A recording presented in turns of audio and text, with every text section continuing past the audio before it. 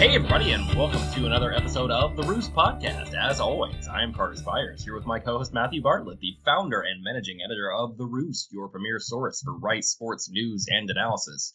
Well, as always, please rate, review, and subscribe to the show. Share it with a friend. That helps us out, helps us get the word out. If you haven't picked up your copy of the Rice or CUSA season previews, they are ludicrously in depth, and now we've gotten the endorsement of the ludicrously in depth preview guy himself, Phil Steele, on last week's episode. If you didn't catch that, so go listen to that one, pick up your preview. But to finish up our CUSA opponent previews, we brought on a friend of the show, Eric Henry from Underdog Dynasty. How you doing, man? Carter, Matt, I am doing all right, man. It is great to be back on the Roost podcast. You guys, as always, do a phenomenal job with the podcast and the season preview, which I am always it's always a pleasure to contribute to that endeavor. It's a huge undertaking that I know Matt does, so it's a pleasure to be back on. And look, man, we're about 24 days as we're recording this on August 4th from football. So definitely excited. Wait, are we playing football in August this year? September? Yeah, for you guys especially. For you guys especially, that is a novel concept, right? Yeah. October 24th. Oh man, and I'll go plug you real quick. What you said, and thank you for your contributions to the preview. I hope that after 3 years of doing this, people have caught on. But this is just not my thoughts of throwing things against the wall on Conference USA and what I think. For those listening, I'm talking with people like Eric and folks that are on the ground covering these programs day in and day out. So my 10 cents on who I think is going to be what we were talking about off air, Eric, the backup long snapper at FIU. Those are great, but I'm going to go to the people who know the book. So loved having you participate in that. And I think it turned out all right. I at least got some sleep afterwards now that it's all put together. Yeah, I can imagine that is a huge undertaking. I remember a couple years back when I did top 50 players in Conference USA and just how exhausted I was. I mean, I have never been more exhausted from, writing in my life. So just the fact that you take on the task of previewing every single team in Conference USA. Of course, anyone who knows the deal, the group of five leagues tend to be the least covered, at least extensively from the national perspective. You got to come to guys like us who are around the program. So the kids deserve their spotlight, and it's really a great job what you do with that each year. Is there a MAC preview? What's our competition level? I don't even know. Well, I mean, I guess I'm going to be biased here, of course, as the representative from Underdog Dynasty, and that's of course a side. This is true. This is true. Y'all are my go-to for everything Conference USA and beyond. Yeah, I would give a shout out to our friends over there at Hustlebelt, hustlebelt.com, SB Nation's home for MAC football coverage. Steve Hellick, who does also covers Rice as well, but he contributes to the MAC podcast. So I think there are some outlets, but not the undertaking that you take as far as getting in depth with every single team. So definitely put yourself over there, Matt. All right. Well, we're calling you up for more. We need some more in depth. Of course, Carter mentioned we're finishing up opponent Conference USA previews. We've gone through, I guess, almost everybody at this point, right? Right, Carter? I've lost track of time. As far as Rice I don't opponents. even know. I think we've hit everybody in conference except for these last two. Yeah, at least that Rice is going to play. So we're calling you up, and we need to hit. Rice gets two new opponents out of the East this year that they didn't play last year: Western Kentucky and Charlotte. So we'll start off with them off the top. You want to flip a coin? Who do you feel more like talking about, Chris Reynolds or Bailey Zappi? Come on, fellas. I don't know if that question was to me or not, but I'm jumping in here. Bailey Zappi. Bailey Zappi is the buzz name across Conference USA Twitter, right? I mean, if you don't have a Bailey Zappi hot take, you're not doing CUSA Twitter, right? Correct? Yes, this is true. And I'll go ahead and I'll lay the floor here and I'll out myself. Okay, I was the lone media member that picked Western Kentucky to win the East. Okay, and I did that because I believe in Bailey Zappi. And I asked around and asked people am I crazy? I'm going to turn this ballot in. Am I crazy? And I had 3 or 4 people say I could see it. So apparently I was the only one to put pen to paper. I'm out on my island, but this kid could be special. Listen, I'm not going to say that I picked them to win the East. In my ballot I turned in, I picked them 6th in the league. I actually picked Florida Atlantic to win the East. I think that's a team that was really a year ahead of schedule, especially defensively. Offensively, they had their struggles, and you talk about COVID and all the things that came up there. But mainly that was a quarterback play for them, and the fact that they picked up N'Kosi Perry. I think if he can even perform to the be an average Conference USA quarterback, which by all intents and purposes, I think he'll be above average at best, at worst, excuse me, that FAU be in good shape. But to Western Kentucky, here is the reason why I am on the Bailey Zappi hype train. And there are people who give the arguments. Oh, he came from Houston Baptist. Oh, they didn't play anybody. Oh, he threw for 500 yards against North Texas, that wasn't a good defense, or against Texas, and the other. Okay, all those things, if you want to view them through that prism, that is fine. These are the arguments that I would make in favor of Bailey Zappi. A, he was playing for a Houston Baptist team that, quite frankly, was abysmal prior to him getting there.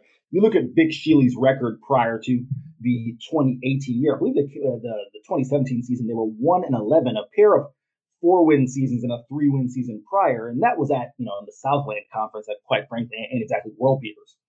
Bailey Zappi gets there, offensive coordinator Zach Kitley gets there, they implement the air raid. All of a sudden, they're competing against Conference USA opponents, and I'm not saying that.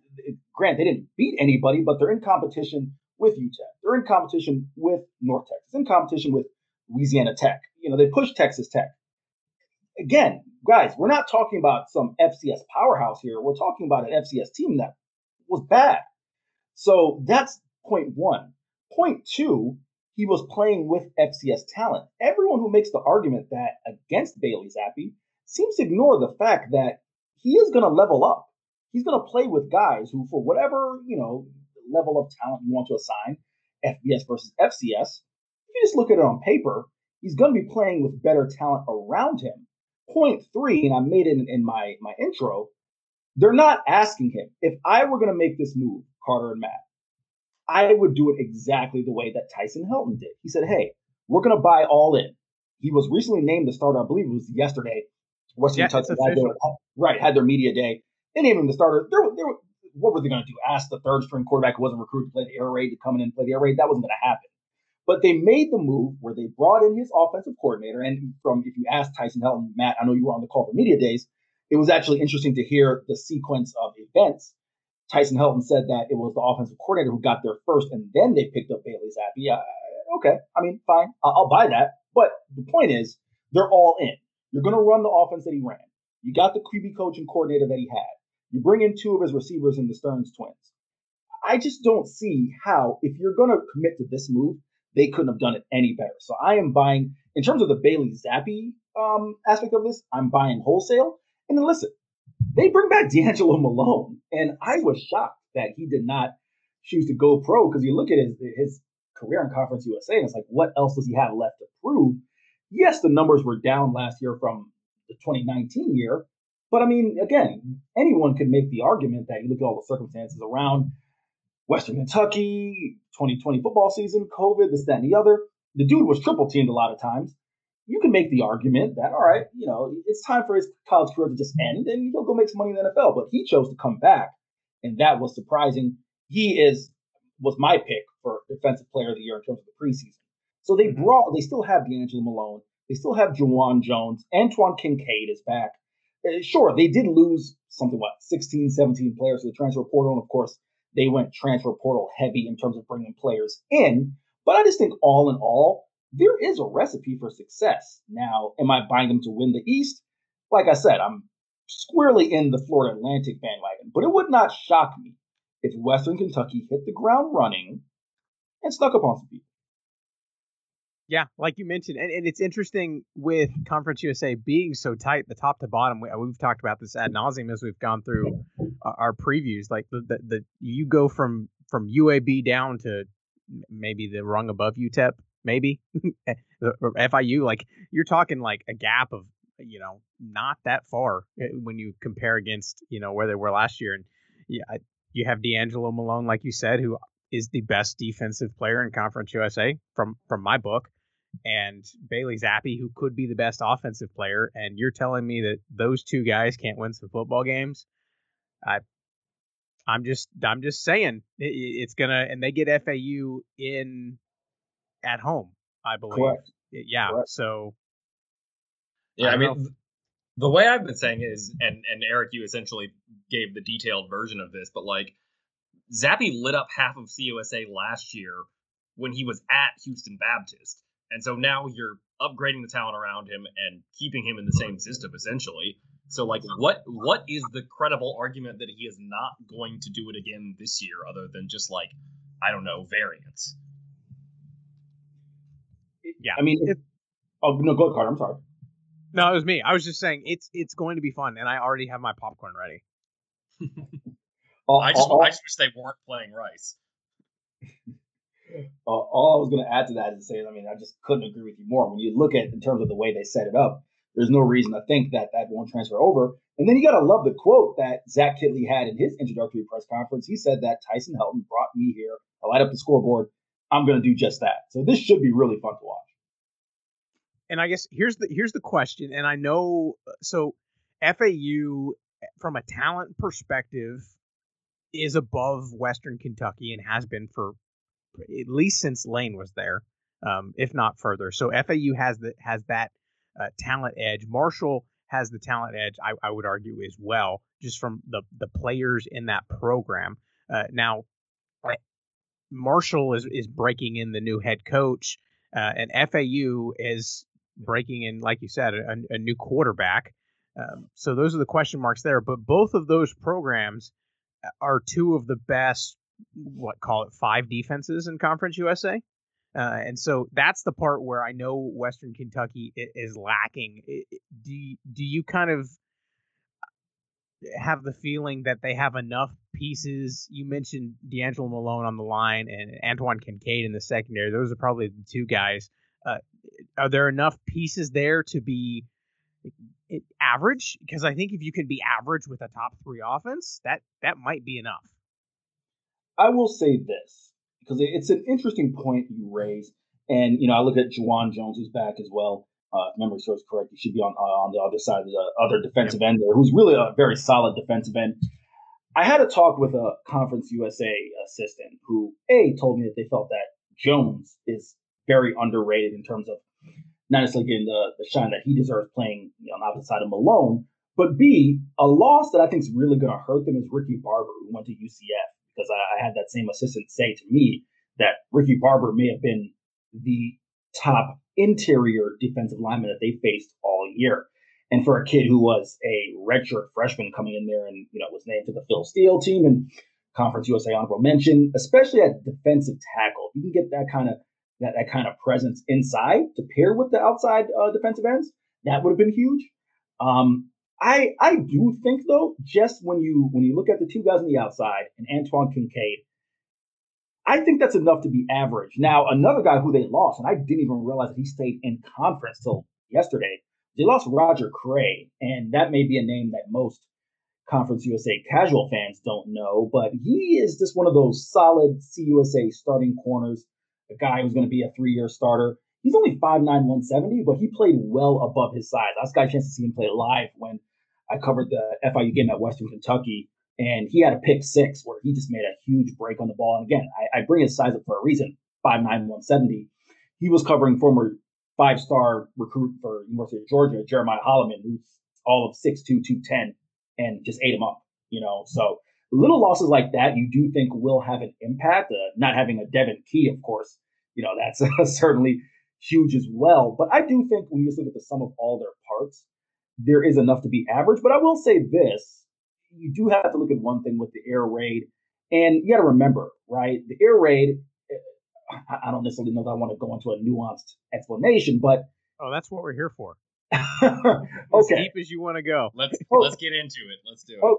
Okay. So I think a lot of people confuse air raid and think you're chucking the ball 25, 30 yards downfield each play. That's not it. The air raid is designed where you have a lot of predetermined throws, and it's really predicated on the receiver reading X from the defender and saying, all right, if this defender gives me this, then I'm going to run this route. And you have a lot of predetermined throws, right? So it's to set up 4 yards, 5 yards, 4 yards, 5 yards, and then set up your deep throw.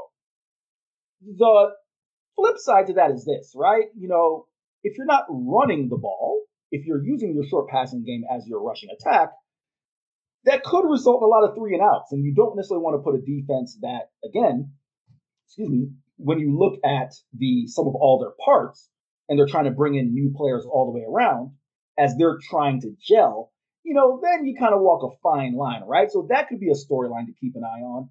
But all things considered, I would feel a little more concerned if this were a new quarterback running that air raid offense. But we're talking, again, someone who's thrown for over 10,000 yards in that system, has run it as efficiently as any quarterback in college football over his career. So I don't think it'll be an issue, but I do think it's a storyline to keep an eye on, in the sense that when you look at their running game, they lost Gage Walker, which that one surprised me. I thought Gage Walker would take advantage of the extra year. I'm biased, of course, being a Tampa native. Gage Walker from Tampa East Bay. Spent the first 2 years of his career as a defensive back to switch over to running back and had a lot of success. I thought he would have been a great fit to come back for another year, but he chose to, move on into his professional career. I'm not sure if he's in a camp or not, but I know they have Adam Cofield, the kid from North Dakota State, who, played a little bit for that fine program where they won 3 straight national championships at the FCS level or something to that effect. So they have him coming in, but we'll have to see what that running game is going to be like, because if you're going to use the short passing game, it's going to depend on those Stearns twins, guys who are 5'9", 5'10", a $175, a $180, to control the slot, win their matchups, and move the chains. Because we all know you go 3 and out, and you take off 25, 30, 35 seconds off the clock. You're not giving your defense much rest. Yeah, I think that's an interesting point, and that kind of goes to what we've seen. What's been the most successful air raid team in recent history? I can think of lots of, like, what did Washington State win the year before Mike Leach left? Did they win 9 games? 10 games? The really good year with I just blanked on his name. Minshew. Gardner Minshew. Yeah. But I mean, that's probably the peak of the air raid, right? And they were runners up, I believe. Well, it's tricky to talk about, and not to lead us on another schematic diversion here, because I don't know about, and Eric, you may have more insight on this, but I don't know what particular flavor of air raid Houston Baptist and I guess now Western Kentucky runs, because it's a bit misleading to talk about, like, okay, Lincoln Riley is like an air raid coach.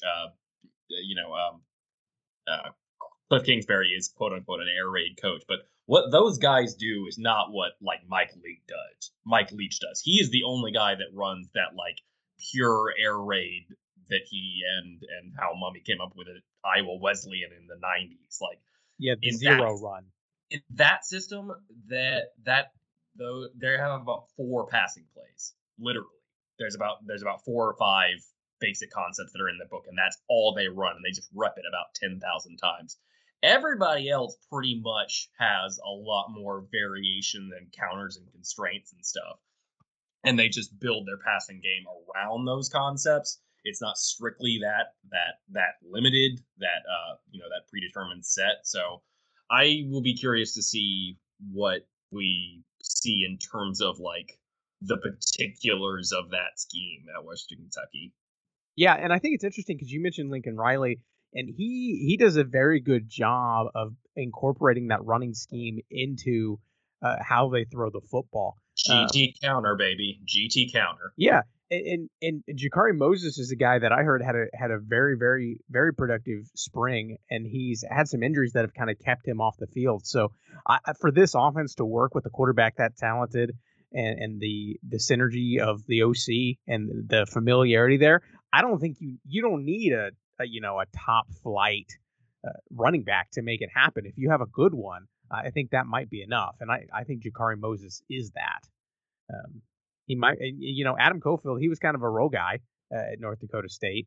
But they have some pieces. It'll be interesting. It's going to come down to they're going to score points. Have no doubt there. It's going to come down to, like you mentioned, Eric, how much can that defense, hang on, and what situations they're going to get put in. But they're not going to be boring. The matchup between Western Kentucky and Rice has changed a lot since the end of the 2020 season. Going to be a bit more fireworks. No, you're right. I think it's a great point you make about Jakari Moses. I completely forgot that he's back. He's been a solid, in terms of Conference USA talent. That's someone who was banged up, but certainly is talented. And just, to kind of put a cap on the air raid discussion, Kitley comes from the Cliff Kingsbury tree. He did coach under Cliff Kingsbury at Texas Tech. So that should kind of give you an idea as to what, he'll bring to the table with the air raid. Yeah, and Cliff is like a little closer to, obviously not he's obviously diversified more in the NFL, but I know he's like a little bit closer to Leach than, say, like a Lincoln Riley, for instance. So Graham Harrell. Yeah. Where is he still at USC? Yeah. Yeah. Somehow they held on to him. The pandemic, I lost track of everyone and everything. Clay Helton, bafflingly still in that job. Oh my goodness. All right. Before we get down another rabbit hole, let's one more kind of wrapping up Western Kentucky before we jump. We heard Tyson Helton, talk a big game at media days, and he was pretty confident about what they were installing.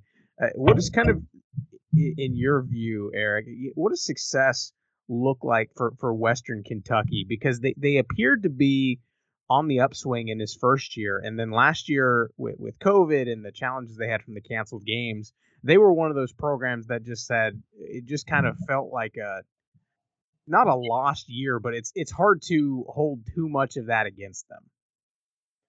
No, that's a fair point. But when you ask me in terms of what is going to measure success for them, well, I'm going to tell you this. It again goes back to them being all in on this year. You look at what they did in terms of high school recruiting. It wasn't much. Did they? It was three kids. It was three kids, and the rest were transfers. So was it only three? Only three. Holy moly! They're taking the Texas State version. You took the words right out of my mouth. So if that isn't the definition of we are all in on winning now, I don't know what is. So when you ask me what is success, and while I didn't pick them to win the East, I did, like I said, have them, I believe, sixth overall in the conference. But they're going to need 8 wins, 9 wins to at least kind of justify this move. Now, I don't have the numbers directly offhand. I don't have the numbers directly offhand in terms of how many kids that they brought in who have more than 1 year of eligibility. I want to say I saw a number that it was 8, but do not quote there was several. Right. And please let me go and credit Jared McDonald, the great beat writer there for the Bowling Green Daily News. There we go. Remember the name of the publication there. But yeah, I want to say it was something like 8 or 9, right? So at least they're not getting a bunch of one and done. But with that being said, you're loading your team up veteran laden, upperclassmen heavy. Got to win now.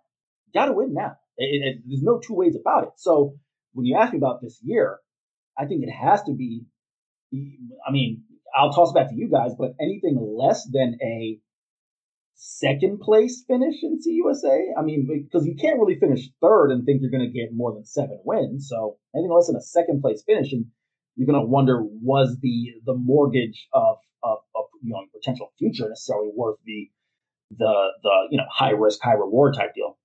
I think it's interesting because their non-conference slate is tough. They're at Army, they get Indiana and Michigan State, so that's rough for just total win total. But their conference slate sets up pretty interesting because UTSA, Old Dominion, FIU, Charlotte, Middle. That's one team last year that had a winning record or played. And then they close at Rice, FAU, and at Marshall. So you're talking the two presumptive best teams in the East and a Rice team that is going to be better than last year and upset Marshall at Marshall last year on the road. So you would think that while that might not be the top team in the West, it's a team that you would tread more lightly on than you would against maybe a Middle Tennessee on the road. So it's very possible that we get into November and Western Kentucky still doesn't know if they've had a successful season or not. I mean, we'll see, right? Oh, sorry, I didn't realize you were 2000, but back to me. No, I mean, I guess I was musing. I couldn't believe it. They're going to get to the end of the year and they're going to be 6-3, 6-4, 7 and whatever. What the math? They're going to have two games left against FAU and Marshall, and that will determine whether or not this was a good year. Those two games. I mean, is that oversimplifying?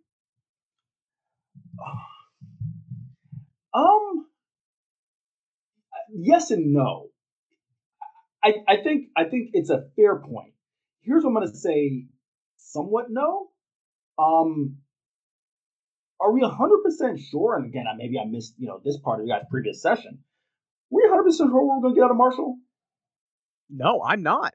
No. That's why I could not pick them to win the East. So I saw a young, and this is a tangent, but I saw a young quarterback who has promise, but it imploded in a favorable situation, and a brand new head coach, which are two things that you might have all the pieces right, but those are two very important pieces that you have to mix on the fly. You got to do it on the field. So I think Marshall's going to be good, but I don't know how good. So yeah, so that's the only reason I throw it out there. It's just that, if we're not really 100% sure we're going to get out of Marshall, then you can almost say it's wide open, right? So then, I guess I'm throwing another monkey wrench into kind of that equation of what necessarily may or may not define success. But it'll definitely be interesting to watch, that's for sure. Okay, then should we bounce over to Charlotte? Because they had, I mentioned Western Kentucky, they actually got a good amount of games in, all things considered. Charlotte only played 6. When I go and look at these win totals and I see people who played 10, 11, 12 games last year, I was like, what in the world? You can relate to this. FIU got in 5, is that right? Correct. Yeah, so this maybe that was more normative of a season for half of us, but yeah. Charlotte, I should have these numbers in front of me. I think they had 7 or 8 cancellations. I think the number was 7. I think it was 7. Jeez. Yeah, and I thought like Rice's 3 in a row were bad, but ugh. I mean, you had to feel for Charlotte. I remember there were a couple games last year where they legit were 48 hours, 24 hours from playing. I think Coach Healy mentioned 2 or 3. Podcast, yeah, mentioned on not the podcast, on Media Day, that they had one game. What was it, Middle Tennessee, where they were heading to the airport, wondering if they're going to play. And that's just, listen, if there's one thing I will give all of these head coaches credit, it is, and I think in specificity, Will Healy and Butch Davis, trying to convince 18 to 22-year-olds to just get up and go to class is a undertaking in itself. Let alone trying to get them to buy in each time. Like, hey, we need you to stay in. We need you to try to follow the COVID protocols. We need you to do this. We need you to do that. And you're talking about 2 schools. I know, for the purposes of this podcast, it's Charlotte, but I'll just throw FIU in there. Yeah. No disrespect to Bowling Green, Kentucky, and I've been to Bowling Green, Kentucky, so I can say this. Same with Murfreesboro. Charlotte, Miami, a little bit more going on there, right? A little bit more of a distraction. I have side note here, boys. In my travels, I always make the mistake of ordering the ethnic food when I'm in Bowling Green or Murfreesboro, instead of just ordering a pizza and calling it a day. Yeah, man, it's not the best choice. Wait, so what's the go-to? It ain't like Houston or Miami. Correct. What's the go-to what? So what's the go-to dish in Murfreesboro? We got to know. Well, from now on, I know I didn't pizza. Pizza, right? My issue, I did it in Lynchburg, covering FIU at Liberty, and then I also did it in Murfreesboro. Bowling Green, it was different because last year was COVID, so not much else was open. But I ordered like Thai food and then Indian food. it just wasn't the brightest of choices in those cities. Then And you go sit in the press box. Yeah, that's a choice. the thing is, I would do it after the game. I'd be like, man, I'm Okay. exhausted. At least I was sitting in Yeah. the press box. Yeah, I'm like, man, I'm exhausted. I'm starving. I'd order it, and then I was like, oh man, that was a poor choice. Which, listen, I don't know how much time we have, but that could lead me into a story about trying to catch an Uber in Lynchburg. I don't know if I got 60 seconds to tell that story. Yeah, I mean that's where we're at, right? All right, so I'll try to sum this one up really quick, right? So, Lynchburg, Virginia, not necessarily the biggest town in the world. You got to catch a flight. You do the flight to Charlotte and then go from Charlotte to Lynchburg, right? So Lynchburg, a one-gate airport, only like one destination. So my flight out to Charlotte was like 7:45 the next morning, and I'm like, all right, I'll wake up around 5 something, get dressed. It's a one-gate airport. Now I got to worry about going through security and just order an Uber. Yeah, boys, woke up Sunday morning and there were no Ubers in the area. So I'm like, all right, I'll call a taxi. Call the taxi service and they say, after fighting off a laugh, yeah, in order to get a taxi here on a Sunday, you got to order that 3 days out in advance. So now I'm wondering to myself, am I gonna have to walk to the airport in the middle of the dark here in Lynchburg, Virginia, to catch this flight? So I start making the trek because I stopped at the lobby and they're like, yeah, man, we can't help you. We don't even have a show or anything like that. So I started making the trek in the dark, thinking like, all right, I think I can get there in an hour and hopefully that'll be enough time. And luckily, by the luck of the Irish, I found a hit from the one kid who drives Uber in Lynchburg on Sundays, before noon, and he got to the airport. So listen, man, I can do an entire podcast on my adventures in the 4 years I've been covering CUSA football and some of the destinations. So anyhow, Charlotte, yeah, I think that's where we're. Well, as wrapping up your side, it's interesting. Conference USA has just an interesting collection of college towns and non-college towns because you got Miami and Houston in there, right? And then you have Murfreesboro and Bowling Green. I guess El Paso's semi-big, but you just got an interesting collection of Boca Raton. There you go. Just all shapes and sizes. Definitely a unique cacophony of CUSA cities. All right. Yes, Charlotte. So the Niners, yeah. Niners. Unpack this with me because a year ago, I don't remember whose podcast we were on, yours or mine or somebody else's or wherever, but we talked about Will Healy, and Will Healy was on the we mentioned him earlier, Graham Harrell Express, or I guess he was the Seth Luttrell Express for a while. He's that rising hotshot young coach who's going to take the world by storm, and he's not going to be here very long because he's going to go be off coaching, North Carolina or something like that. That's where Will Healy was. It felt like a year ago. He gets his team to the Bahamas, club lit, everything is going well. And then 2020 happens, and I'm not going to say that Charlotte fell off a cliff, but it felt like one of those everything that could go wrong did go wrong, and so now we're kind of set picking up the pieces with how good of a coach do we think Will Healy is, and where do we think the 49ers are as a program after kind of two very different seasons? So it's pretty interesting, right? I'm going to tackle the first question when you say how good of a coach is Will Healy. You got to remember that A, he's only 36 years old. B, he only has five. I just did a quick math here. 5 seasons as a head coach. 0-11 Austin Peay, 8-4, then 5-6. Gets the Charlotte job 7-6, 2-4. So if you want to make an assessment of a guy who has a career record of 22-31. Let's remember that. You can draw some questions. Now, to provide full context, Austin Peay was a bleep show when he took over, right? So the fact that he got 8 wins out of that was, damn near a miracle. So fast forward, bring it all the way around to Charlotte 2020. I think you have to assess them through the prism truly. A lot of coaches will talk about COVID year. This is what affected my team, so on and so forth.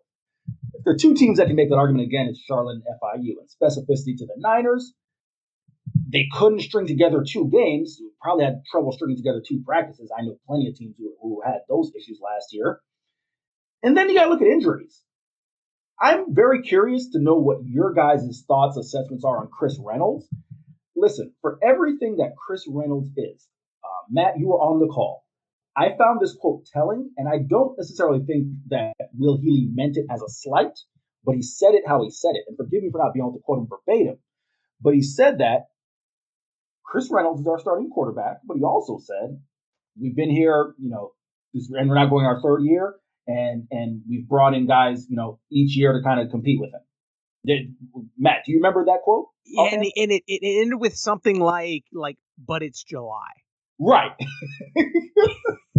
Which is not something you say if you think you got, Bailey Zappi. Like Tyson Helton didn't say, Tyson or Bailey Zappi's our starting quarterback, but it's July. It's like the head coach's version of the athletic director giving the vote of confidence. It's exactly what it is. Exactly. So to bring it around to the point with Chris Reynolds, listen, you got to respect the kid, right? He's all of 5'10", $195, worked his way from a 7-stringer, gutsy. Is he only 5'10"? I haven't stood next to him, but I've seen him on the field. He's 5'10". Wow, I did not realize he was that not tall. So he's listed at 6'2", I assume, then, if he's actually 5'10"? I think he might be listed at 6, but he's 5'10". Yeah. But yeah, anyhow, not the biggest kid in the world. Had to work his way up, 7-stringer. 5'11". Listed at 5'11". So there you go, right? They brought in Brett Keane from USF, who, for all intents and purposes, I had a chance to see a lot of Brett Keane, being here in Florida, and he just couldn't beat out some of the quarterbacks they had there. But he was brought in to be the guy. Didn't happen, and now Brett Keane ends up taking a grad assistant job a year later, and now is at a Dream U over there at Independence Community College, right? So it goes to show you, if you bring in someone, Chris Reynolds found a way to beat him out. Last year, Reynolds earns a job, and this year they bring in James Foster. I make that point, guys, because I like Chris Reynolds as a player. I think he is a gutsy, solid Conference USA starting quarterback. And last year, people don't realize that he was injured. He did get banged up in the App State game. For a guy who's, rather, vertically challenged and not the biggest guy in the world, and is now, quite frankly, a cannon for an arm, probably not great if you're dealing with shoulder issues. Especially, and another thing about Chris Reynolds is, he doesn't even have the Asher O'Hara type of elusiveness, or someone's going to outrun anybody, right? He's going to get his 5-6 yards and get down. I wonder, I mean this in the form of a question for you guys, what limitations he has. Like, is the best that Chris Reynolds is going to give you that 2019, and then from there you're just kind of putting together bits and pieces? I don't know, because I've been a huge proponent of saying, if Victor Tucker played with Chris Robinson, James Morgan, guys like that, Vic Tucker is a 1,100-yard guy each year. So definitely curious your guys' thoughts on that before I can kind of go into the rest of the team. Well, I think I'd start. I think it's interesting. I was talking with Hunter Bailey, who covers Charlotte with you guys at Underdog, and I was asking him his take on the quarterback battle and kind of after spring. And his assessment was, I think Chris Reynolds is still the guy, and he would bet that Chris Reynolds is the guy who takes the first snap. But he was not very confident that Chris Reynolds would be taking the last snap of the season. And I think what we've seen from Chris Reynolds so far at Charlotte, that he is I think you said it, he's a competent Conference USA quarterback. And when you surround him, and they've had some playmakers on offense at Charlotte that kind of have helped him out a lot. When you have Victor Tucker to throw to, it makes everything a lot easier. Benny LeMay, man, makes you look like a lot better quarterback when you can turn around and hand it off to him. So I don't know if he has the ceiling of a guy like James Foster, a bit more mobile blue chip guy from Texas A&M. One of the I've lost track of how many Power 5 quarterbacks have transferred in the quarterback into the conference at this point. So I don't know. I mean, if Chris Reynolds is so you know who he is. He's been here long enough that I could see Healy in need of a smart going somewhere else. And maybe that's a good thing. Maybe that's not. I don't know. That's kind of my feeling as well. And Hunter's done a great job covering the team for us with UDG. But that's the feeling I get, is that you kind of know at best what you have with Chris Reynolds, right? Whereas James Foster is that shiny new toy that you don't really know what you have until you open it up and you put it to use a couple times, right? Clearly, he's got the physical tools. If Chris Reynolds, and he's got to have we will know what's going to happen with that situation week one. They welcome Duke to Jerry Richardson Stadium, a Duke team that, quite frankly, in my opinion, is pretty beatable. If Chris Reynolds doesn't get out to a great start, then there's all the justification in the world to go to James Foster. So by the time the Rice game rolls around, you could be looking at an entirely different offense overall. And again, not to say that Chris Reynolds isn't mobile, but James Foster's a different level of mobile than Chris Reynolds. And, I'll kind of transition to some of the rest of the offense. You talk about the guys they've had. Benny LeMay was one of my favorite players in Conference USA overall. I mean, that kid was just a stud. It's kind of it would kind of hurt me to watch him. The fact that he ran with like a 4.8 because you just felt like he was an NFL running back. I guess kind of that didn't have the speed to really translate to the next level. But they've had guys. They have a nice tight end in Taylor Thompson as well, who's a really nice kid. As a true freshman last year, made some plays for him. So that's another guy to keep an eye on. But when you look at the receivers, Vic Tucker, and again, Matt, you were on the call. Being here in Florida, I'm sorry, I gotta love Vic Tucker's quote when Hunter, and I got to jump in here and take a little credit because I texted Hunter to ask this question. In terms of, I'm showboating here. In terms of, who were some of the challenging defensive backs, and Vic Tucker, in all of his Miami swag, said none of them, and none of them good to me. I like that. To me, is the level of confidence that Vic Tucker. Like I said, if you put him with a more proficient passing quarterback, that is a kid who is a consistent 1,000-yard receiver. But they also have, some other depth there in terms of guys, out there like Cam Dollar and Tyler Ringwood were back. So we'll have to take a look as far as the weapons on offense are there. I think up front, the offensive line is going to be interesting to watch. They've kind of shifted some guys around. We're going to have to see what's going to happen. I think Dimitri Emmanuel is the veteran with that group. I think it's Dejan Rousseau, who's kind of shifting between center and guard as well. So let's see what happens. But the big question is going to be on defense. In my mind, however, how good Charlotte's going to be this year is going to depend on, of course, Chris Reynolds, but the defense. They lose Ben DeLuca. The guy who's really going to, make everything go is going to be Tyler Murray. And I like him, a kid who, went from playing receiver to middle linebacker from high school and then at Troy. And now, is one of the better linebackers. At least when you look at the numbers last year, 48 tackles, 2 interceptions, was really good in coverage because, they only played 6 games. But that's secondary, man. That's going to be something else that you got to keep an eye on as well. So, guys like Lance McMillan, other guys back there. So we'll have to see what happens. And especially up front with the pass rush as well. Marquise Watts is someone who I thought would have a much better year. Again, only 6 games, but I think he had, 8 or 9 tackles, was banged up a little bit. So we're interested to see what happens there. But in terms of Charlotte, yeah, it's going to come down to Chris Reynolds. It's going to come down to can they get some guys to emerge on defense. But they have the pieces on offense. Even when you look at the running backs, right? They lost Aaron McAllister, but they've recruited well to position. They have a 3-star kid in Calvin Camp, Elijah Turner, who's probably the most veteran of the backs. I believe he's a redshirt junior, is backed up for the past few years. So to see what happens there. But I got my name's flipped around there. Calvin Camp is one's back up for the last few years. Elijah Turner is a 3-star recruit. So we'll see what happens. But yeah, I think it's fair to say there are a lot more question marks than answers. And you can even look at that in specificity with Will Healy, as I mentioned his record.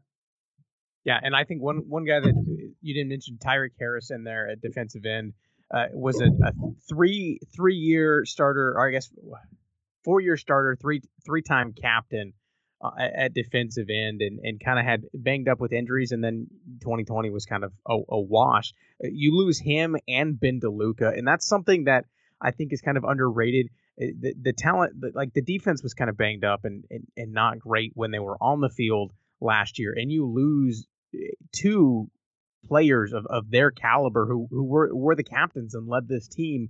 You're starting over. You picked up a bunch of transfers. You just I can kind of buy into in Rice's, just to make a comparison from in Houston. Rice lost Blaze Aldridge. They lost one guy and they're keeping everybody else. So that loss, I can kind of make the case for how they can overcome that because the rest of the pieces are there.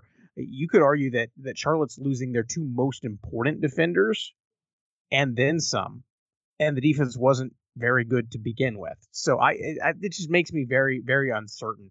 I think that one of the would they go 2-4 last year? 2-4. Yeah, 2-4, and the two games they won, they had shootout victories over North Texas and UTEP, and that's if you got Bailey Zappi, you can do that, but maybe all aboard the Bailey Zappi train. That's all I'm saying. But yeah, I don't know. It's interesting, and I think they're going to be better than they were. Just knowing you're going to play football on Saturday has to help, like for sure. But they're one of those teams that I don't know what to do with them. I think they could be sixth in the East. I think they could maybe get up to third if everything breaks right. I just don't know. It's interesting. The East. You mentioned Conference USA 2021. I just don't know. There's your slogan. Can we cut the podcast? Yeah. That's it. Instead of the CUSA way, yearly it should be Conference USA. We just don't know. Someone get Judy on the phone. However long Conference USA is in existence. Oh man, that we could go for a while on that. But I do want to get you out on a couple of things. First off, anybody else that we talked a little bit about Zappi, D'Angelo Malone. Bigger picture, the East, the West. Kind of your kind of top guys for conference MVP, and then maybe offense and defensive MVP, or any names that we haven't hit yet that could be in that mix. Well, okay. First, I'm going to show my bias here. I'm going to go to FIU. Devontae Price. Allow me, if you fine gentlemen will don't mind, to make the case for Devontae Price. Can I interrupt real quick? No. Were you the one that no, what's up? Were you the one that fed him the question at media days? He gave the same answer that who's the best running back in Conference USA? Me. Devontae did that. That was me. And in an effort of full disclosure, I kind of teed him up on that one because I knew, having spoken to Devontae over the past year or so, that one was coming. I'll quickly make the case, right? In all seriousness, right? Like, I absolutely respect Sincere McCormick as the best back in the league, right? He's earned that right over his play over his career in Conference USA. We can't underestimate just how bad the FIU passing offense was last year. 123.4 yards per game. That ranks 124th out of 129 FBS teams. The only teams who ranked lower than them were teams that did not run passing offense. They had 3 games. They had under 100 yards, 2 games under 80 yards. And yet, despite all of that, Devontae managed to rush for a $116.6 per game. I can't remember. I think it was 581 he rushed for last year. If Devontae keeps his average over a 12-game stretch, he hits 1,494 yards, right? So, I mean, that just goes to show you how productive he was. I cannot sound the alarm more for him. Jim Nagy, the director of the Reese Senior Bowl, just recently shouted him out and kind of gave him some praise and saying that he could be a guy to keep an eye on as a potential invite to the Senior Bowl. So definitely want to shout out Devontae Price. Let's take a trip over to Middle Tennessee. Listen, I don't know how you guys feel, but I think Middle Tennessee has some boom or bust potential. Here's why. This is one of my favorite stats. Since 2016, Middle Tennessee, the highest rusher, the most yards they've had from a running back, and man, I think you may remember this. I kind of led with this with Rick Stockstill, was 617 yards, was from Shaitan Mobley in 2018. They have 2 straight years where their leading rusher from the running back position, I want to make this clear, Asher O'Hara led the team with 1,000 yards in 2019 and a shade over 700 and change last year. But their leading rusher in 2019 from the running back was Terrell West with 233 yards in a full 13-game season or a full 12-game season. And last year, Keaton Mobley only had 318 yards in, I believe, a 9 or 10-game year. So the shift away from everything running through Asher O'Hara and them going back to a more traditional pro-style offense with Bailey Hockman, they've got talented playmakers at receiver and at running back. Amir Rasul, Florida State transfer, Martell Petway, West Virginia transfer. Definitely interested to see what happens there, because if you look at the safeties, Greg Great, Reed Blankenship, those are two guys that every CUSA team would love to have in their secondary. And then when you go out west, I think the most pivotal player, the most pivotal combo in the West, UAB offensive coordinator Bryant Vincent and UAB quarterback Tyler Johnson III. Here is why. Anybody who watches football, you don't have to necessarily be a statistical genius to know this, but anybody who watches football knows that you want to complete in today's football, passing game, at least 60% of your passes. And I understand, if you get to the collegiate level, you're probably looking for that to be higher. But UAB's Tyler Johnson, over his career, has a completion percentage of 52%. That in itself is troubling. Then when you look at the TD to interception, the TD to INT ratio, 35 touchdowns to 24 interceptions, if memory serves me correct, that isn't very good. So now when you look at it and you break this down and you ask yourself, is this a Tyler Johnson issue? No, because you can go back and look at Brian Vincent's offense even prior to Tyler Johnson being the quarterback. It's been boom or bust. They're averaging, when you look at the yards per attempt, Tyler Johnson's averaging 9.2 yards per attempt, which means he's pushing the ball downfield. Why is this super interesting to me, guys? And I know I'm going heavy football nerd here, but they've had one of the best running backs and best running games in Conference USA with Spencer Brown and Dwayne McBride over the past 3 years. So you're telling me in theory that they're ending up in a lot of 2nd and 4s, 2nd and 5s, 3rd and manageable, 3rd and shorts. And they still are completion percentage is around 52%. I got the numbers here. I just pulled pretty quickly. So the last 3 years, his completion percentage hasn't topped 58%. And then 35 touchdowns, 25 interceptions.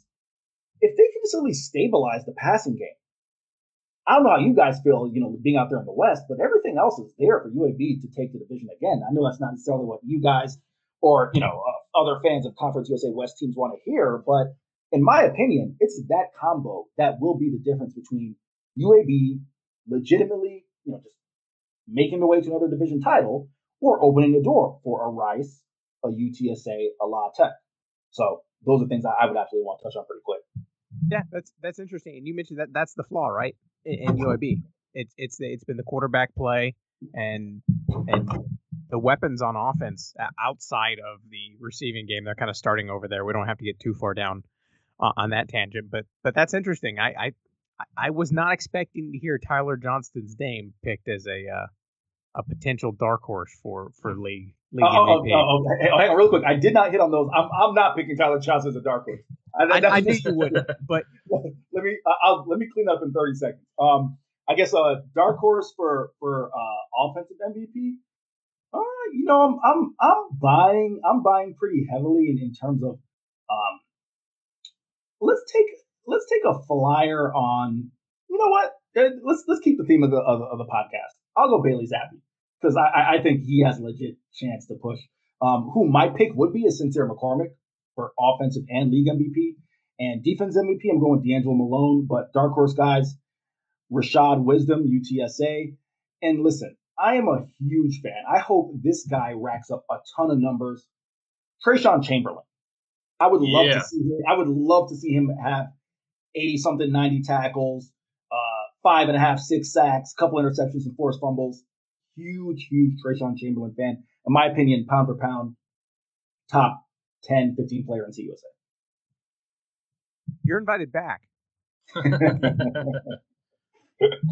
I've been a huge Trayshawn Chamberlain. I love the way they use him. I actually was just getting in a debate with a good friend of mine, Shane Marinelli, formerly of the FAU Owls Nest, now runs the Owls 247 rival site. And, he's sounding the alarm for every FAU player in the world and how they're so great and this, that, and the other. I mean, and I was in such a CUSA debate, debating between him and Amon Ross. And I just was telling my dude, that's fine. But listen, Trayshawn Chamberlain camp all day. He's earned his respect. So definitely want to see him succeed. I love it, man. That's great. Yeah, we love to have we love to be pandered to on this podcast. So, but yeah, I think you're right about Johnston and UAB, because I mean this is what they do. What their offense has been like, they run the ball a ton, and then they're basically their entire passing game is deep shots off play action, and that's what leads you to a low completion percentage. That's what leads you to a lot of touchdowns and a lot of interceptions. And the scary part is that they've been able to it hasn't mattered for them because they've been so good in every other area. But when they've lost has been those games where Johnston goes out and throws 3-4 interceptions, and he's had a ton of those, like as Evan Dudley has told us when he's been on the podcast. But if they can just tighten that stuff up a little bit with him, then as much as we talk about the tightness of this that could push them to a whole new level, which is kind of scary to think about, as good as they've been the last couple of years. Undoubtedly, and we love the Evan Dudley shout out. My man, Evan Dudley, the Renaissance man of Conference USA beat writers. I am sure he has shared some stories on this pod. Oh yeah, we had Komodo Dragon session a couple weeks ago. Oh man, between him and Corey Diaz, who departed for South Carolina, those two are the true Renaissance men of Conference USA beat writers. All right, so we will close you all out, and on the lightning round, we'll make it somewhat easy on you, but we'll open it up. So I don't know if you've played this yet or not, but first answer off the top of your head, no right answers, but we will tell you if you're wrong. Does that sound good? Sounds good. I don't believe I have, so I'm excited. All right, here we go. So teeing off easy. Who leads Conference USA in touchdowns? Sincere McCormick. All right. How about sacks? D'Angelo Malone. All right. Best mascot in Conference USA. I can tell you the worst is Big Red. That's by far. Big Red is not like they got to vote for the best. We said mascot, not Lovecraftian horror. Exactly. Best mascot. You said first name comes off the top of my head. Norm the Niner. Okay. Oh, okay. That's a new one. I like this. This is good. We're getting everybody out here. All right. What player is not going to be a preseason all-conference selection, but they should be? Well, if you guys remember correctly, Conference USA chose to not do preseason all-conference because they wanted to do a watch list. How unique of them. So really, I could just pick any name, but I won't because I get in the spirit of the question. Can I give you two names? Yeah. Brad, you said all conference, so it's like first team or just at all, like first or second team, or whatever. Want to? We had a third string tight end mentioned. So okay. Give you two names. I'm gonna pander some more. Brad Rosner. Definitely looking forward to the return of Brad Rosner. And another one. Let's go with who's coming to mind right now. DeAndre Torrey, North Texas. I think he's due. All right, that's another a good one. He's talented if we can get him on the field enough. And then your pick for the West. My pick for the West. I picked UTSA to win the entire conference. So I'm gonna stick with that. And then the East. Picked Florida Atlantic, so I'm gonna stick with that as well. And your champion is, drum roll. Yeah. This will upset the folks in Boca. I'm going with UTSA. Wow. The UTSA hype outside of San Antonio is starting to reach a fever pitch. I mean, listen, I just think in terms of Spencer Burford, huge fan of him. I mean, I think he is a hell of an offensive lineman. Yeah, just run down the names. Sincere McCormick. If Frank Harris can stay healthy, but guess what? They've got some solid backups. You look at Lowell Narcisse and Josh Adkins, the former New Mexico State starter. So they have experience at the backup quarterback position. Trevor Harmonson, Lorenzo Dantzler. I'm forgetting the other kid there, the defensive tackle. I just saw his name earlier today. I'm sorry if you listen to this because I think you're a hell of a player. Antonio Parks. Just you. Antonio Parks in the secondary. Zachary Franklin. The list goes on. Jalen Haynes is the defensive lineman I'm thinking about. Yeah. They, even the specialist, Lucas Dean, they're pretty loaded. And that's why I'm going with UTSA.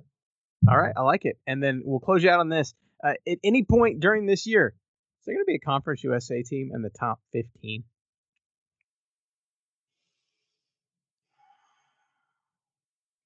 I'm